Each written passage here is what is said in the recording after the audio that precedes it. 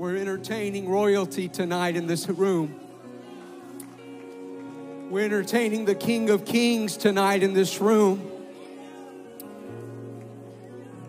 Come on, can you just lift your hands one more time?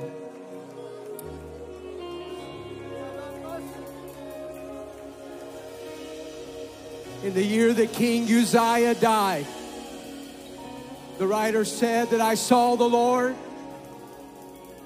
He was high, He was lifted up, and His train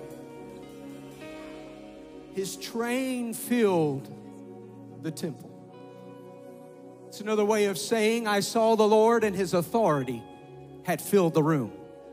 I saw the Lord and His victory had flooded the house. I've come to tell somebody tonight that the Lord knows you're here. The Lord has an appointment with you, and He is just giving you a taste. Oh, taste and see. This generation's ready. You came here ready, but God is giving you a taste of what He's about to do through your life. I wish I had a pastor in the house that would get with me right now. I wish I had a youth pastor or a parent in the house that would believe that with me right now. God is about to do exceeding, abundantly, above. Somebody say all. Somebody say all that we can ask and all that we can think. If you love the Lord, why don't you put your hands together one more time? Amen, amen, amen, amen. I am grateful for what I feel in this house, and I'm grateful for all of you teenagers and young adults who have created this atmosphere that we are now swimming in. We know the Lord has something special that He wants to do, and He wants to speak into every life. And I just want to give Him space to do so. How about you tonight? If that's you, just say, I'm going to listen to what the Lord speaks to me tonight. Turn to your neighbor and tell them, I'm going to hear the voice of the Lord before I leave. Turn to somebody, give them a high five. Say, we're going to hear from God tonight. As you're returning to your seats, I bless you in Jesus' name. And didn't our worship team just do a phenomenal job tonight leading us into the throne room? We honor them for their skill, their talent, and their anointing.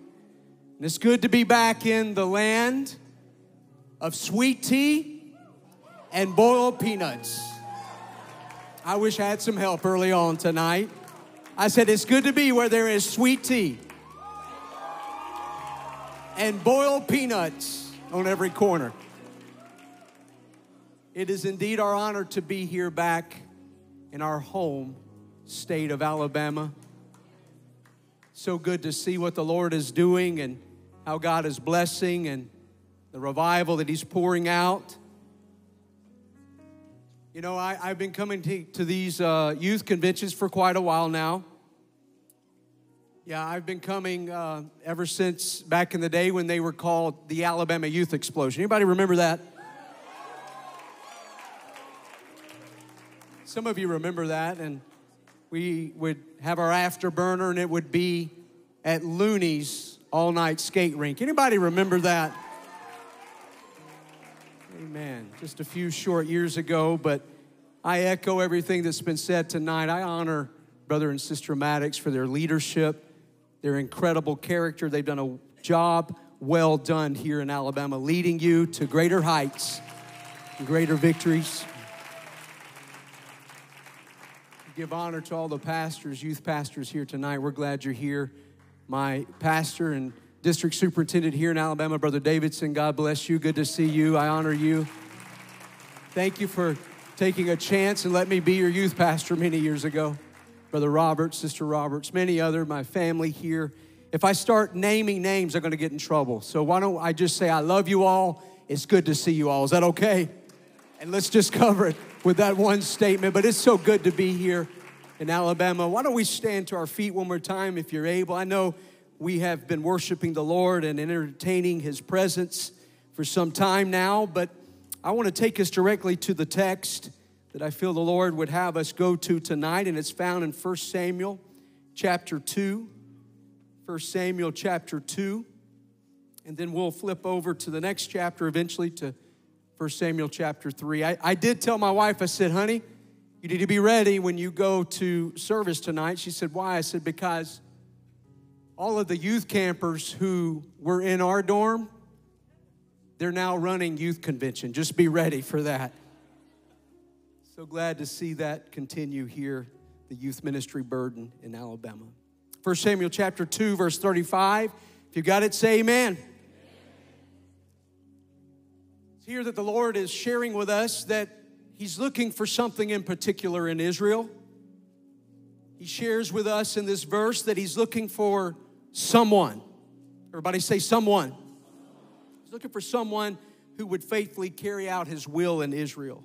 So what He said in verse 35, He said, I will raise me up a faithful priest that shall do. Everybody say do. He shall do according to that which is in my heart and in my mind. Just pause here and tell a young person tonight that God really wants to reveal to you what's in His heart and what's in His mind. He says, when I find that person, I will build him a sure house, and he shall walk before mine anointed forever. Going back to verse 17 and 18, we find that the Lord found that person in a young teenager named Samuel. Everybody say Samuel.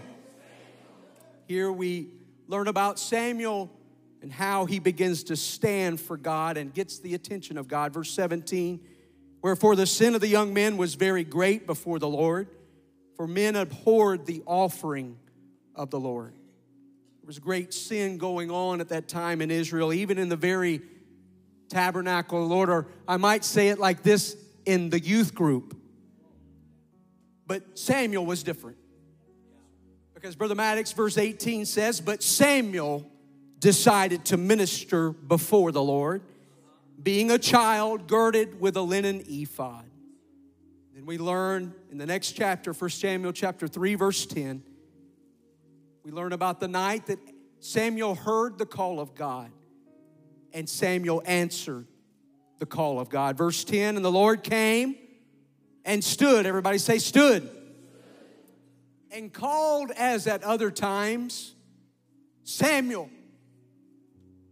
Samuel. Can you hear the Lord's voice tonight? I'm just going to pause here. He's calling somebody's name already. He's looking for a Samuel. He's looking for a young man. He's looking for a young lady. And he called out, the Bible said, as he had at other times, Samuel, Samuel. And then Samuel answered. 5 words. Speak, for thy servant heareth. Speak, because I'm listening to your voice, Lord. Tonight I want to focus on the life of a young person named Samuel who, during one of the most crucial times in biblical history, partnered with God to see the kingdom of God come to pass and advance in a powerful way. Feel compelled to preach to the Alabama Youth Convention on this first night that God is here and God is searching this audience for a young person, young man, young lady, that maybe your life is broken and everything is chaotic, but God is still looking for you and wondering if you will hear His voice and do all that is in His mind and in His heart. Tonight, by the help of the Holy Ghost, I want to preach to you God's search. We hear a lot about Google searches, but tonight I want to preach about God's search.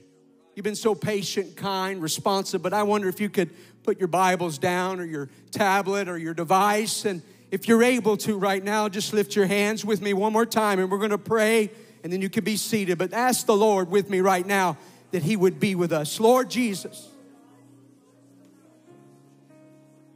I thank you, Lord, for the presence that we feel.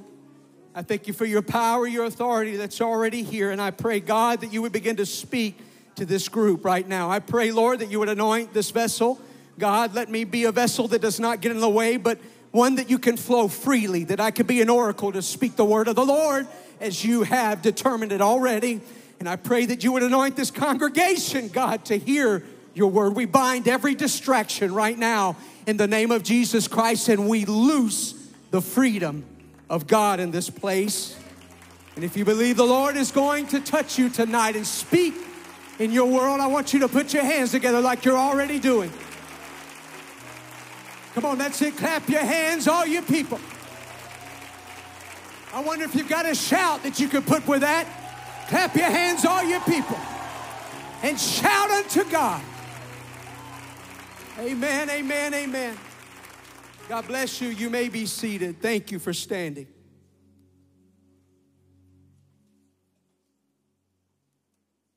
You know, I grew up not too far from here. And growing up, most Saturdays, everybody say most Saturdays. How many of you just love Saturdays? All right, we're going to try again. How many of you just love Saturdays? No school. I'm going to say it again. No school. And most of the time, I could do whatever I wanted to do on Saturdays.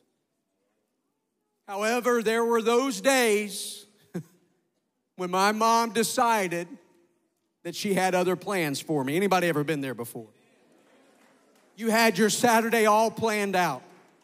I'm going to wake up at 7 o'clock. Just kidding. If you're a teenager, I'm going to wake up probably about 2 o'clock in the day.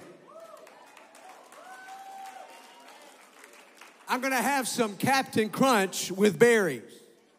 Oh, I wish somebody would help me in the house tonight. I'm preaching truth and you know it. Or maybe Cinnamon Toast Crunch. You got it all mapped out.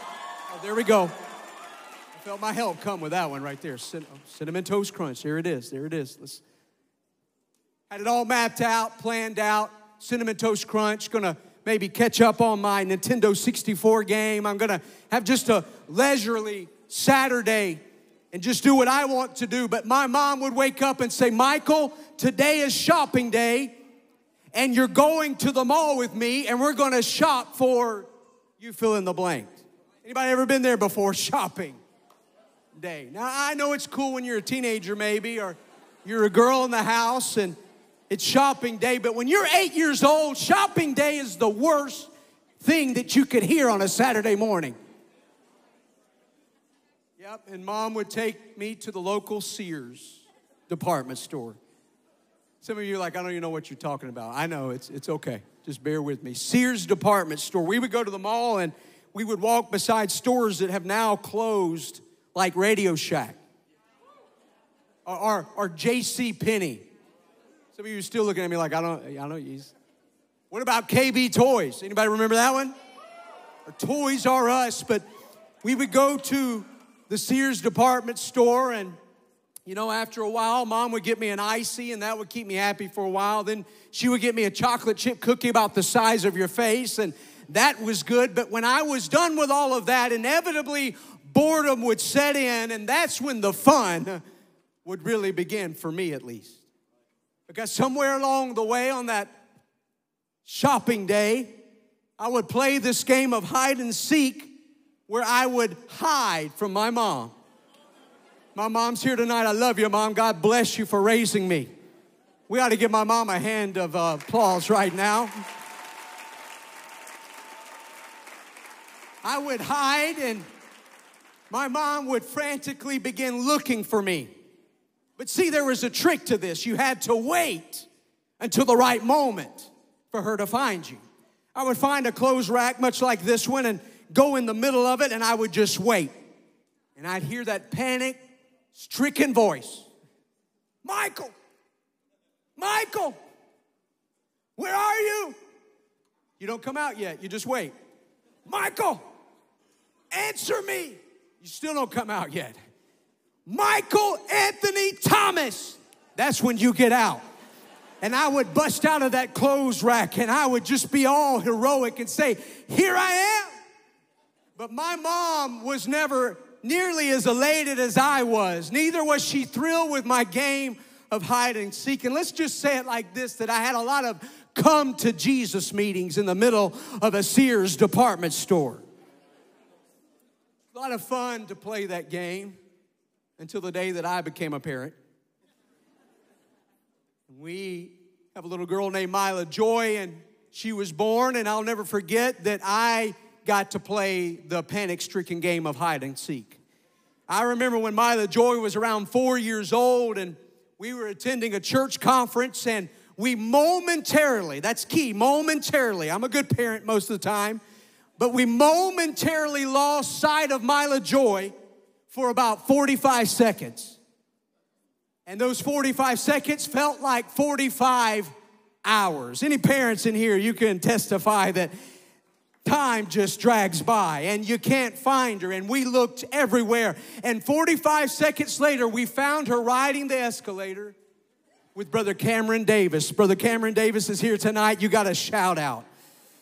But it was no fun to play that game of hide and seek anymore, because now I was the parent. I was on the opposite end of the experience.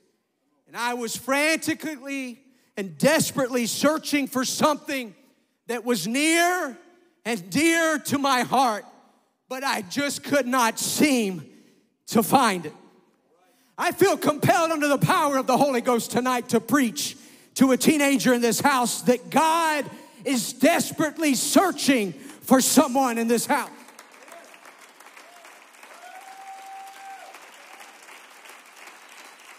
Might I say this, that he's looking, he's not desperate yet, but God is looking over this audience, and he's looking for something that's very near and very dear to his heart. And that is you who is under the sound of my voice. God is looking for you tonight. There's a search. There's a search that's happening right now. It's not the frantic search of a parent looking for their lost toddler. It's hopefully not anybody on their device Googling how to make the best coffee pour over on the Google search engine, but it is the God of the universe who has come to this youth convention tonight, and he is searching for something, and he's searching for someone. The God who made absolutely everything, and the God who knows absolutely everything. He is on a search tonight. Think about it. Same God who knows the number of hairs on your head, or the lack thereof. The same God that takes out his note pen and his notepad rather, and his pen, and he makes a note every time a bird drops from the air. That same God is on a search tonight. Ezekiel chapter 22 verse 30 says it like this. He told Ezekiel, he says, I was on a search. He said, I was looking for someone. I was looking for something. I was wanting to partner with someone that I could use, that I could share my heart with. And he said, I sought for a man among them that should make up the hedge and stand in the gap before me for the land, that I should not destroy it. But I found no results. No results. Can you imagine God who has unlimited resources, yet he's limited sometimes in his resources?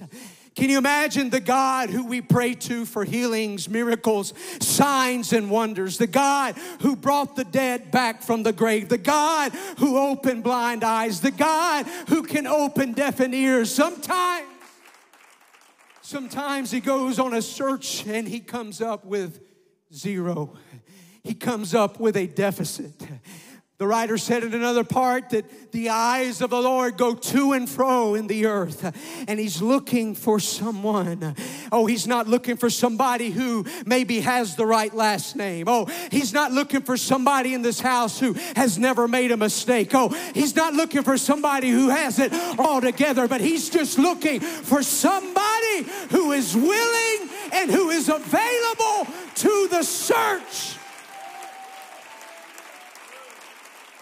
I want you to lift your hands with me right now, and if that's you, and you have heard God, and you have felt God searching this room, I want you to lift your hands right now and say, God, I am available. Come on, just a few moments. Lift your hands. Come on. I know it's getting late. I know we're a little tired, but just lift your hands and just tell the Lord, Lord, I believe you're looking for me. Oh, you're not out of the reach of God. You're not out of the sight of God. Zacchaeus, you may be up in a tree tonight, but God has walked to the bottom of that tree, and he's looking up in the limbs right now, and he's calling you out right now, Zacchaeus. Oh, I'm talking to somebody. I'm preaching to somebody. You know the Lord has your number, and he's been calling it, but now you've got to pick up the phone.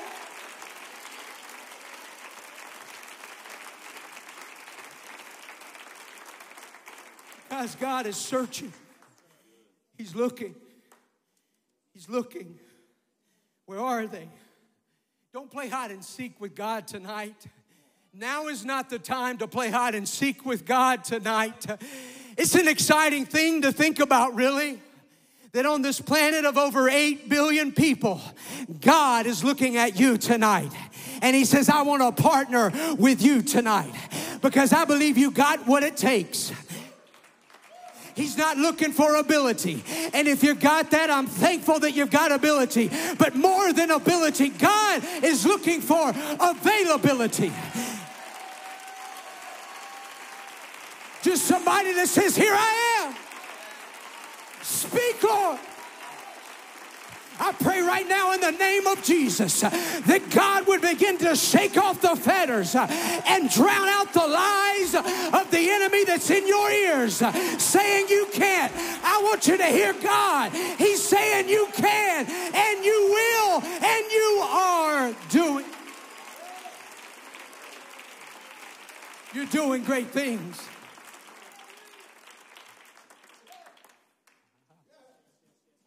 I've been coming to these youth conventions for a while, and I sat where you sat. And I remember sitting there trying to pay attention. I have some friends who we struggle sometimes to pay attention in church.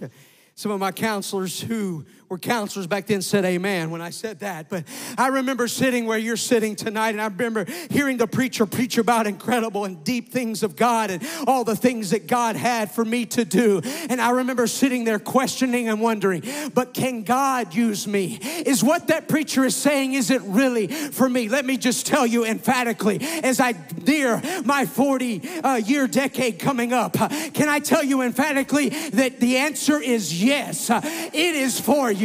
Everything that the preacher has spoken, it is for you. Everything that's in the Word of God, it's for you. Every promise that God has spoken over you, it is for you.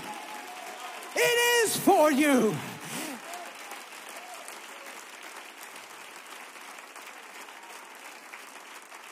It matters not who you are. It matters not where you're from. It matters not what your race is. It matters not what language you speak or you don't speak. It doesn't matter what your name is. It doesn't matter how old you are. It doesn't matter how many mistakes you made. God just wants to know, are you willing? Are you willing to answer the call? Somebody clap your hands if you made up your mind that it's for me. Come on, if you're sitting beside somebody and they're sitting there still, you need to stand up and say, it doesn't matter. It's for me. It's for me. It's for me.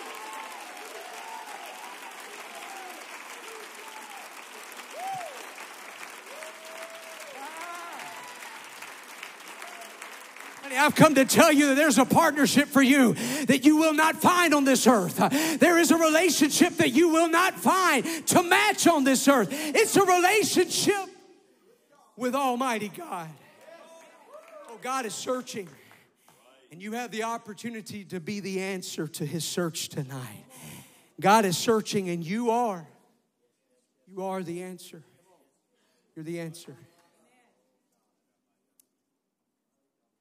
Samuel, the boy we're talking about tonight, if you do just a little study, you'll know this, and you've been to Sunday school, you've heard this, but Samuel was born at a really weird time. Everybody say weird. It's a weird time in the nation of Israel. Here's why it's weird. The Bible says that the voice of God had gone silent, and he had not spoken to his people in many, many years. And even though we must hear the word of the Lord, that's why we come to church service. Somebody say amen. That's why you go to church on Sunday morning, is yes, to hear an incredible worship team. But more important than that, you go to church to hear the word of the Lord spoken over your life. You got to have the word spoken. Brother Lentz, the word of the Lord hadn't been heard in many, many years. See, it wasn't that the Lord wasn't speaking, or that the Lord didn't want to speak, rather. It was just that nobody was listening. Nobody was tuning in. Ever been there before? You got this really cool story and you're trying to tell your friend, and they're standing in a group and you're telling, oh, and this happened, and then they lose interest and they walk off right in the middle of it. And so you just finished saying, and the raisins were incredible and we gave them all to the poor. And it had nothing to do with what you were just saying, but nobody was listening. God sometimes felt like that in Israel. He said, I have chosen you. You're a royal generation. You're a royal priesthood. I've got incredible things for you, but nobody would listen to what God was saying. So here's the dangerous part, Brother Beeks, is when God says, all right, if nobody's going to listen, if nobody's going to answer, then I will just close my mouth and stop talking. That's a dangerous place to be, but yet that's where Israel was. Eli, he was the high priest. He was the preacher of the nation, if you will. But the Bible said that he had begun to drift spiritually away from God. And what's worse than that, he had two sons named Hophni and Phinehas, who the Bible said were very corrupt and very immoral. Even in the tabernacle, even within the church youth group, they were committing immoral acts. Israel was in a bad place. It was a bad time. The priesthood was defiled. God didn't seem to have anything to say, and everybody was running away from the right things and going after the wrong things. Good was being called evil, and evil was being called good. Confusion and chaos ruled the land. But it was right in the middle of all of this calamity and all of this chaos that God saw it right and fitting to take a young boy who came to this earth by a miraculous birth, and his name was Samuel. And God said, I'm going to place you, Samuel, right in the middle of dark and confusing times. That really doesn't make sense, though. Think about it. If you're going to have the greatest and brightest prophet, if you're going to have your most powerful warrior, if you're going to have your most dynamic leader, why would you choose to place him in the darkest and most controversial times in Scripture? And I preach to some of you here tonight that you, as teenagers and young adults, you look around you in your world and you wonder, why did I have to be born in this time of history? Can I get an honest wave of the hand right now if that's you, you're a young person, and sometimes you look around and say, why did this have to happen in my lifetime? I would love to graduate high school. I would love to graduate college and maybe get married and settle down and have a family. But God, why did you have me be born at this moment in history? God, it doesn't make sense. God couldn't have been born back in the good old days. Come on, Cherry Coke and the pharmacy and the soda shakes and the soda fountains and the 57 Bel Airs. God, couldn't I go back to the good old days? Couldn't I have been born where we didn't have to go through a pandemic? God, don't you know what's going on right now? Don't you know that the world is talking about a war? Don't you know that there's inflation and recession right now? God, why? Somebody get honest with me tonight and say, yes, that's me. I've asked why. Why now? Why here? Your generation, Generation Z, you have reported to us that you are unoptimistic about your future because you don't really know what it holds. You know how some specialists describe your generation? They say you are the hoping and coping generation. Hoping and coping. You're coping with a broken world and you're hoping for a better tomorrow. And all around us tonight, we're seeing the fulfillment of the very words of Paul in 2 Timothy 3:1, where he says, this know also, young man, that in the last days perilous times shall come. Perilous means terrible times. Jesus said that in the last days that nation shall rise against nation. He talks about famines. He talks about earthquakes. I've come to tell you, young people, that the perilous times are here. You know that. And the last days are here right now. I don't know the day, I don't know the hour, but I know that the coming of the Lord is very, very soon. We are living in the last hours of the church.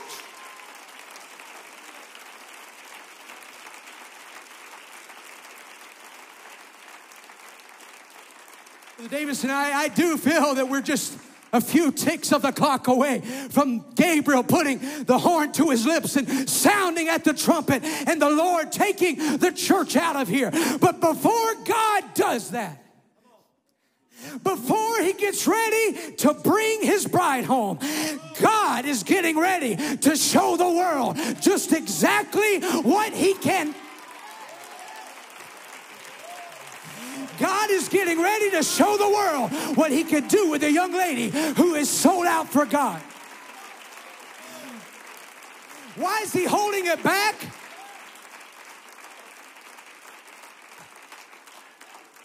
Why is he holding it back? Why is he keeping it back? Why hasn't he just come already?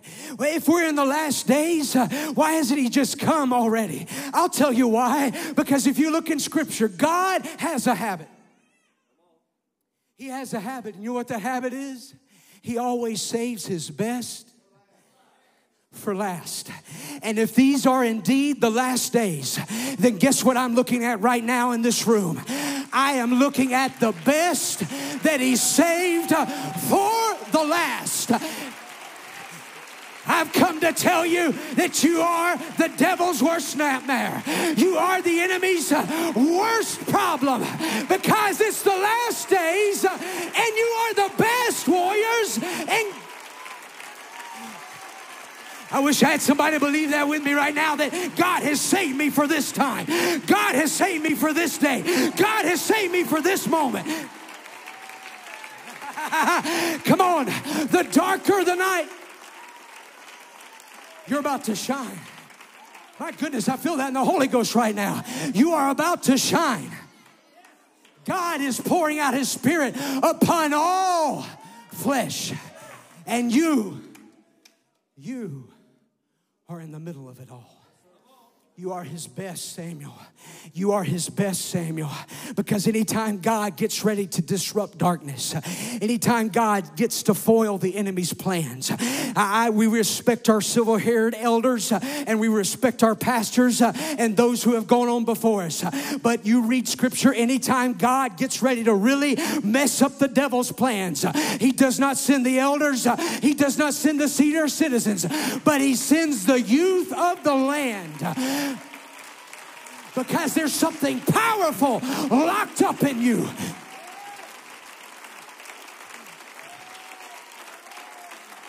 You're not being fought because something's wrong with you. You're being fought by the devil because there's something right with you. That's why he's come at you.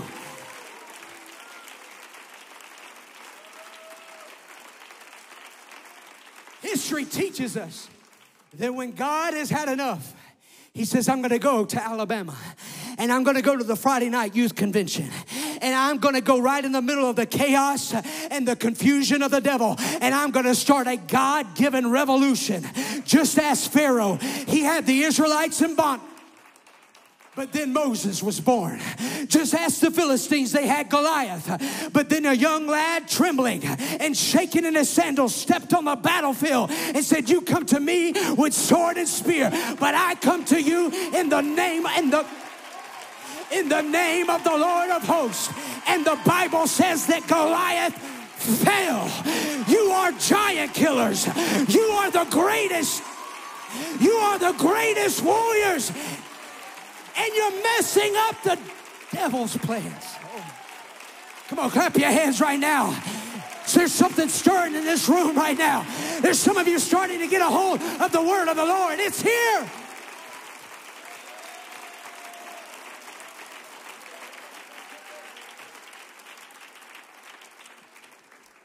Come on, you just ask. You just ask the devil He had the world choked in a chokehold with sin since the fall of Adam and Eve. And when he got ready to disrupt it all, he did not ask an old man, he didn't ask an old woman, but he asked a baby to be born. And then came Jesus. And when Jesus was born, he put sin on his head. He broke the serpent's hold on Adam and Eve. I've come to tell you that anytime God gets ready to move, he always brings a youth into the picture. I hasten tonight. We go on to learn about Samuel's birth. We go on to learn about how he got to where he was by a miraculous birth. Let me just stop here for just a moment. John 3, you must be born again of the water and of the Spirit. You've got to have a miraculous birth if you're going to be the Samuel that God has called you to be. You got to be born again. You got to have a second birth. You got to have a new birth. That's how Samuel got to where he was. It was a miraculous birth. We don't have time to get into the dysfunctional parts of Samuel's family, but can I tell you that no matter how dysfunctional your family is, God can still raise you up to be the hero of a nation and the answer of a people who has been praying and asking God to. It does not matter how crazy your home life is. God can bring about a miracle.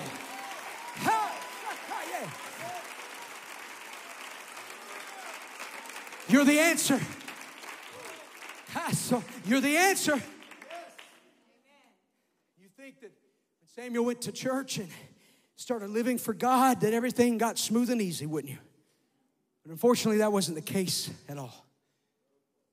I've called their names a few times, but why don't you say it with me tonight? Hophni. Everybody say Hophni. Everybody say Phinehas. See, Hophni and Phinehas were sons of the priest, but the Bible says that they were sons of Belial. They were worthless. Verse 12 says that they knew not the Lord. That's astonishing to me that they are around the temple. They're near the Ark of the Covenant. They're near the presence of God, yet they are far, far away from God in their heart. That's because you can go to church and not know the God of the church. That's because you can be involved in the things of the kingdom without ever really knowing the King of the kingdom. It's not enough to go to church, Samuel. You got to know the God of the house, Samuel. You got to get a relationship with God, Samuel. It's not enough, Hophni and Phinehas, to be around the things of God, but are the things of God in you?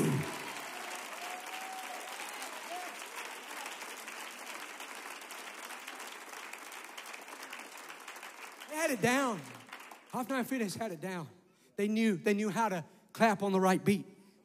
They knew how to get their handkerchief out, and I'm thankful for apostolic worship. Don't do anything else. Be apostolic.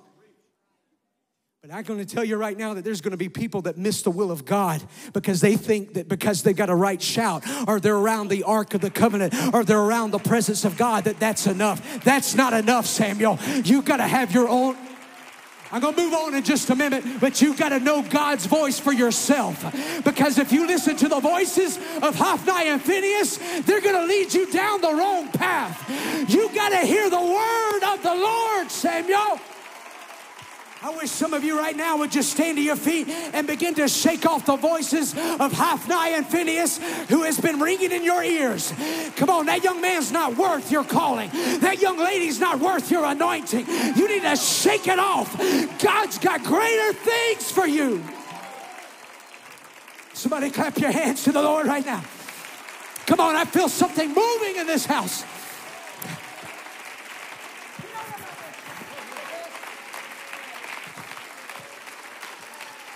Can I preach you how I really feel it? It's not enough that they go to church. It's not enough that they just show up. But if you're going to get in a friendship and a relationship with them, you better make sure that you're equally yoked with them. I'm not talking about loving sinners. I'm not talking about reaching the lost. I'm talking about those who are among us who maybe they're starting to influence you in the wrong direction. Maybe they're not here tonight, but you know what I'm talking about. Hophni and Phinehas. I need some help. Brother Brad, come here. You, come here. Plaid suit, I can't even see you, bro. There you are. Man. All right, there he is. Hophni, you guys okay with being Hophni and Phinehas? You're okay with it, okay. Brother Seth, come on. All right, here's what would happen. Brother Britt, every time a worshiper got ready, I'm hurrying, I know I've been preaching for a little bit. Every time a worshiper got ready to bring their sacrifice to the Lord, it was, hold on, don't take it yet. Hold on. He's ready to grill. He's ready to get it done. All right, hold your sacrifice. Every time a worshiper would bring their sacrifice to the tabernacle, they would bring their consecration, their sacrifice. It was his worship. He had prepared it. He had carefully concentrated on it. But he would come to the house of the Lord, and there was Hophni and Phinehas standing on each side of him. And as he got ready to pass to give his worship to the Lord, the Bible says that Hophni and Phinehas would begin to take from his sacrifice until finally Seth did not have anything but a leftover piece. And he would go before the Lord and try to worship, but all he had was leftovers because he walked in the middle of the council of the ungodly, and Hophni and Phinehas took from his worship. I'm coming to tell you right now, there is a spirit of this age right now that wants you to hand over your sacrifice, hand over your worship, let them take from you. I've come to tell you, you cannot give in one iota to Hophni and Phinehas. It's not their worship. It's not their sacrifice. It's not their doctrine. It's not their truth. They can't take it. They would subtract and take until they had nothing. Can I tell you right now that if a voice is speaking in your life and they're asking you to give less to God, then they are not of God. Is that all right? God will never ask you to lessen your sacrifice, but God will ask you to increase your sacrifice. Why, God? My goodness, I'm going to move on in a minute, but why, God? Help me out, bro. Man, this guy's sharp. Look at this. Can I borrow that suit tomorrow? Man, the glasses too? Come on, this is a good guy. He don't even know. He's like, yeah, you can have my suit. Awesome. There is never anything of God that will ask you to lessen your sacrifice. Here's a stack of sacrifices, worship that he's bringing to God. If it's trying to take from your worship, it's the devil. If it's trying to take from your worship, then it's evil. If it's trying to take from your consecration and your sacrifice, it's the devil. It's the devil. It's the devil. God never, what's your name? Clayton. Clayton, God never asked you to lessen what you're giving to him. We heard about it tonight, Move the Mission. But God will ask you to give $100,000. I remember we were trying to break that ceiling years ago, and it was broken. And then Brother Maddox and this team comes in with vision, and this district rallies around. It's not just about money, but it's about sacrifice. It's about what we tap into.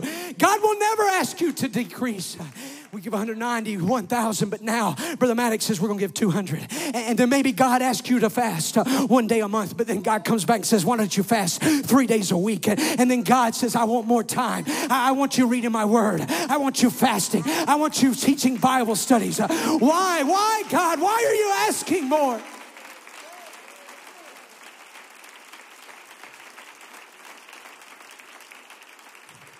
Go home and read your Bible. The reason why God asks for more sacrifice is the more the sacrifice, the more the glory of God will be revealed in your life. I read it before I came down here tonight from my hotel room.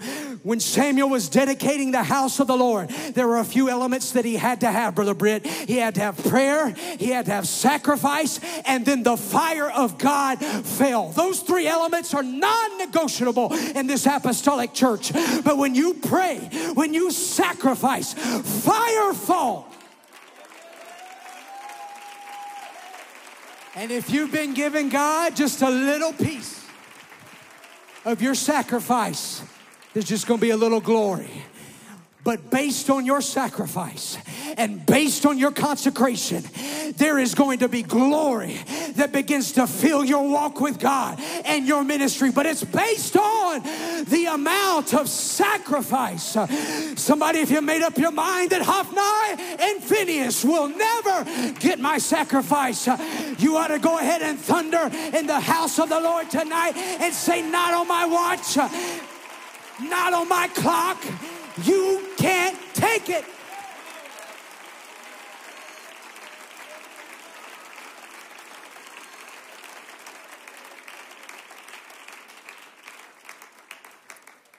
I hasten.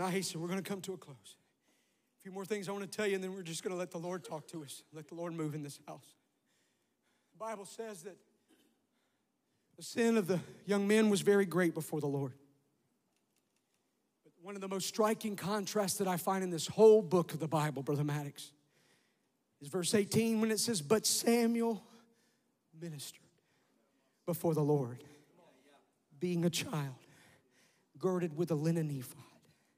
When everybody else was sinning, when everybody else was saying it's not necessary, when Hophni and Phinehas was saying you don't have to do that for the Lord, he said, I'm going to stand before the Lord. When you stand, you get the attention of heaven.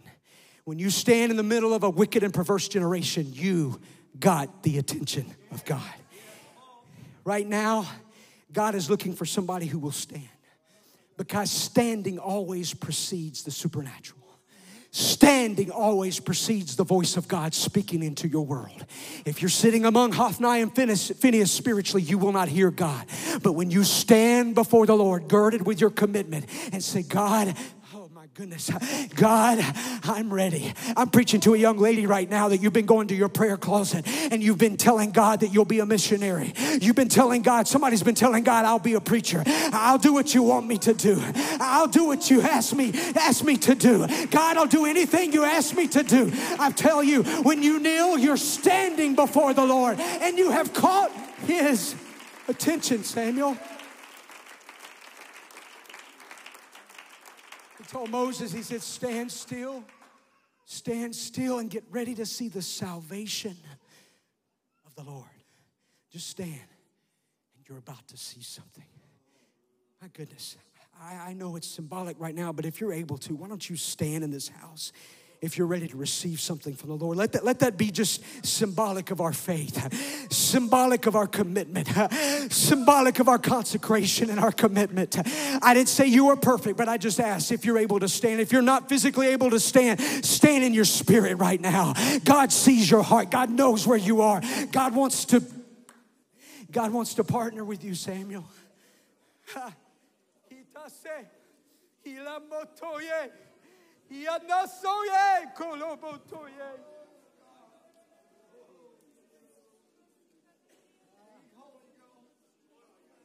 He sees you, Samuel. He sees you as you stand. He knows what Hophni and Phinehas have been whispering in your ears. He sees what they've been doing to the sacrifice and the worship, but he sees you, Samuel, and he's found you. The word of the Lord was precious in those days. God had plenty to say.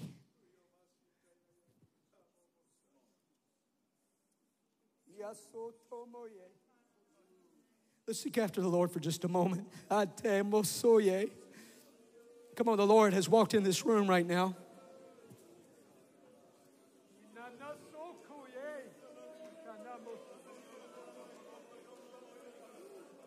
Come on, just seek after the Lord.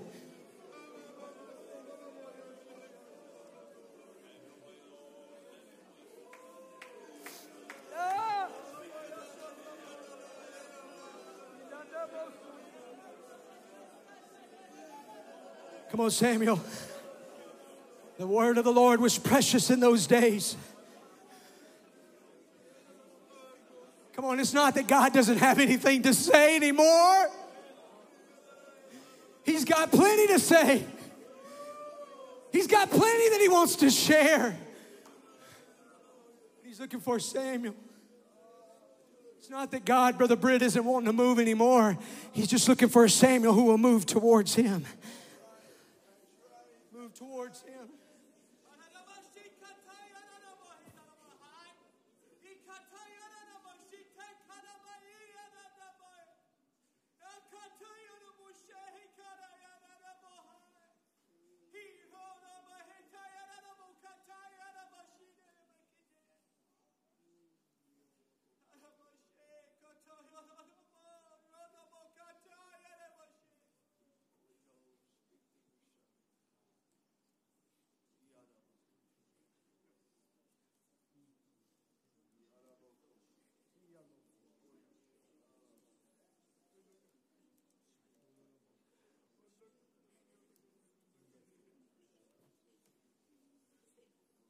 few more moments.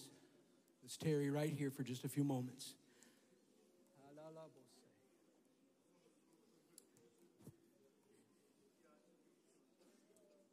I not called you? And will you not answer? I seek a people to serve me. Oh, commit yourselves to me. Seek my face, and I will anoint you in ways you cannot imagine.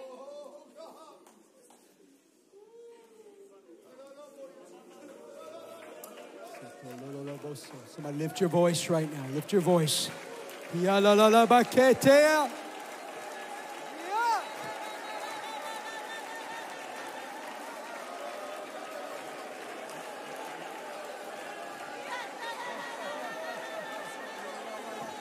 Come on, Samuel. Come on, Samuel. You ought to step out of your chair right now. You ought to press down here to the front right now. God is saying some things right now. Come on, Samuel. God's speaking right now. God's moving right now. He that hath an ear to hear. Get down here and hear what the Spirit of the Lord is speaking. Hear what the Lord is saying. Huh?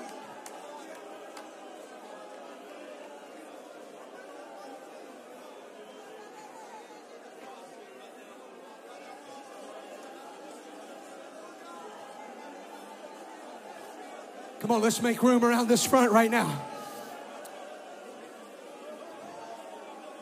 Come on, let's press. God is about to do something in this house. Come on, that's it. Press. Press.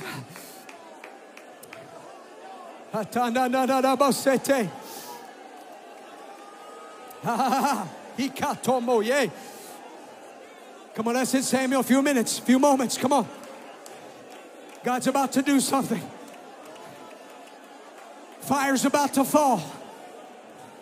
Revelation's about to happen. Illumination's about to spark. Come on, he's still speaking. He's still moving. He still has a word in Shiloh. Right. There's still a word in Shiloh.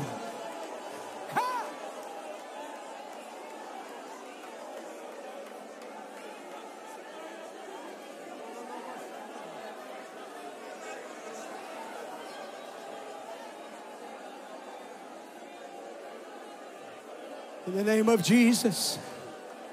In the name of Jesus.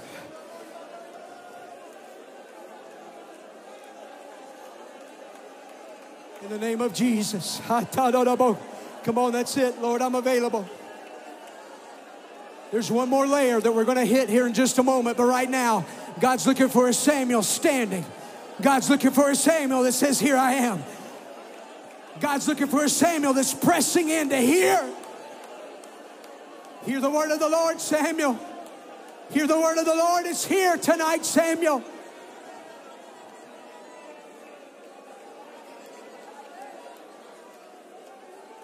I've come to tell Alabama that there is still a word in Shiloh. That there is still awakenings. You know it.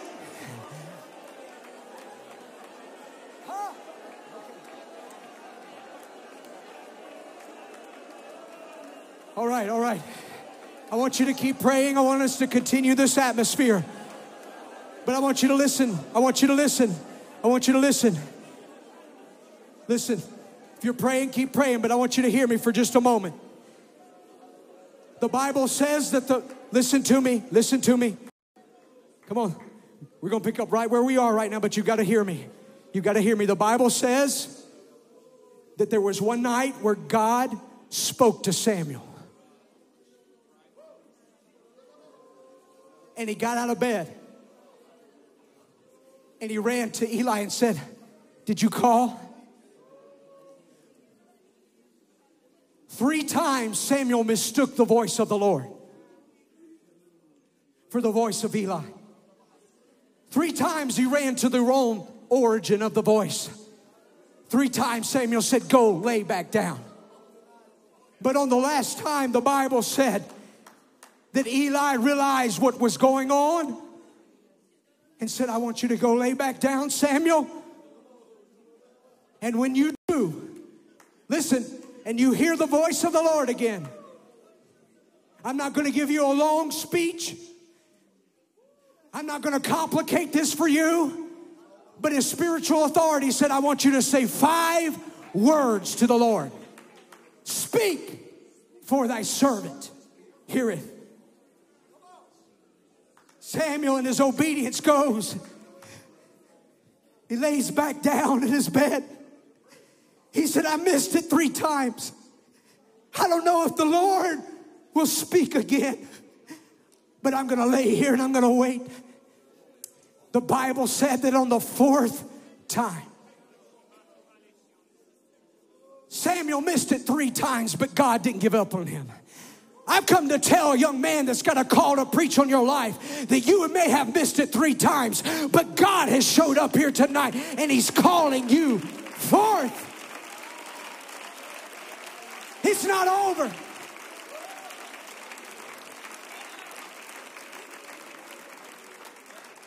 The Bible says that he did not yet know the voice of the Lord yet, and that's why he was trying to figure it out.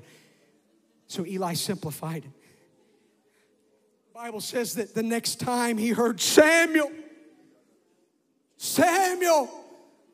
that he sat up in bed, stood to his feet, and said, Speak, Lord, for thy servant heareth. 5-word prayer. And then Sister Meeks, 109 words later, God stops talking.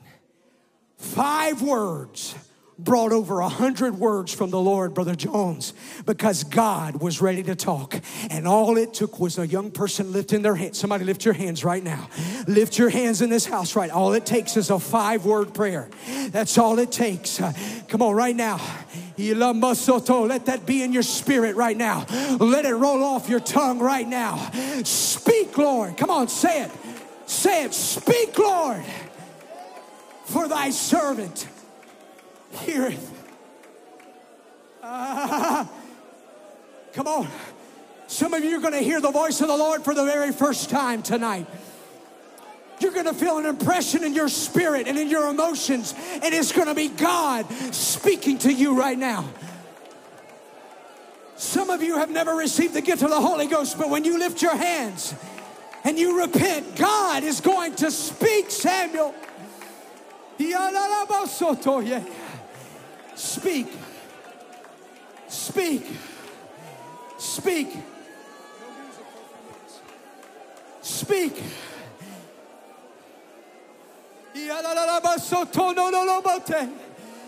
Come on, there's a deep wave that just hit this house.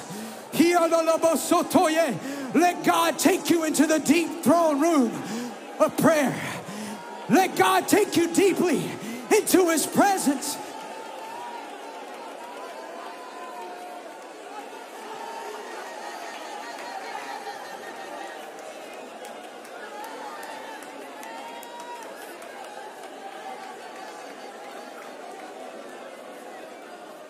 Come on, some of you are about to feel what you've never felt before. You're already hearing what you've never heard before. God is beginning to show you things that you've never seen before.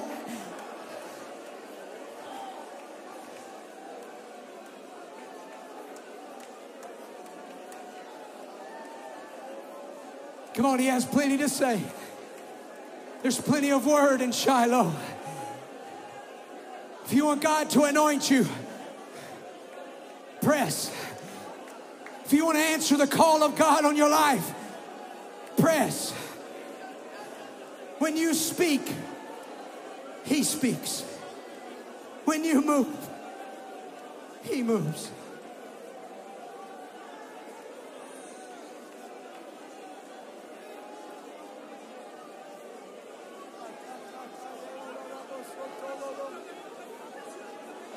Come on, I feel deep prayer in this room.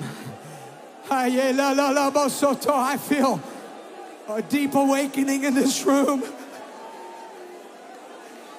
I feel an old time Pentecost in this room. I feel an old anointing, Brother Davidson, sweeping in this house.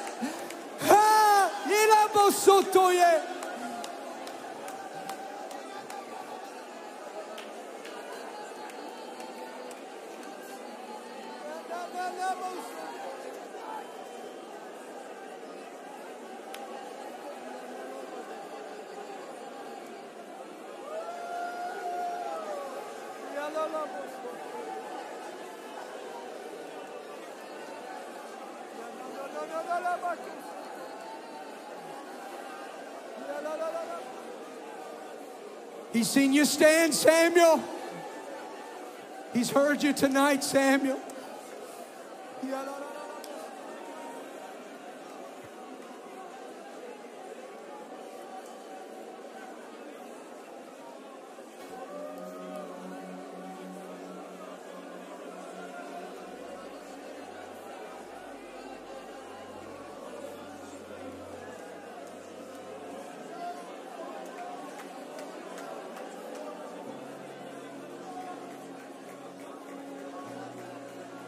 The Bible says that he let none of the words of Samuel fall to the ground.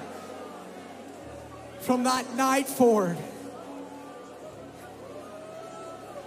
some of you will never be the same again. From this night forward, I speak that word right now. You will never be the same again.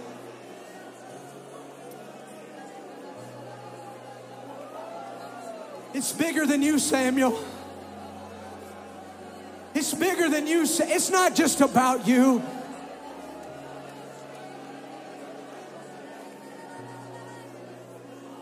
The Bible says that God gave Samuel a word for the nations. It's beyond us, but it starts right here.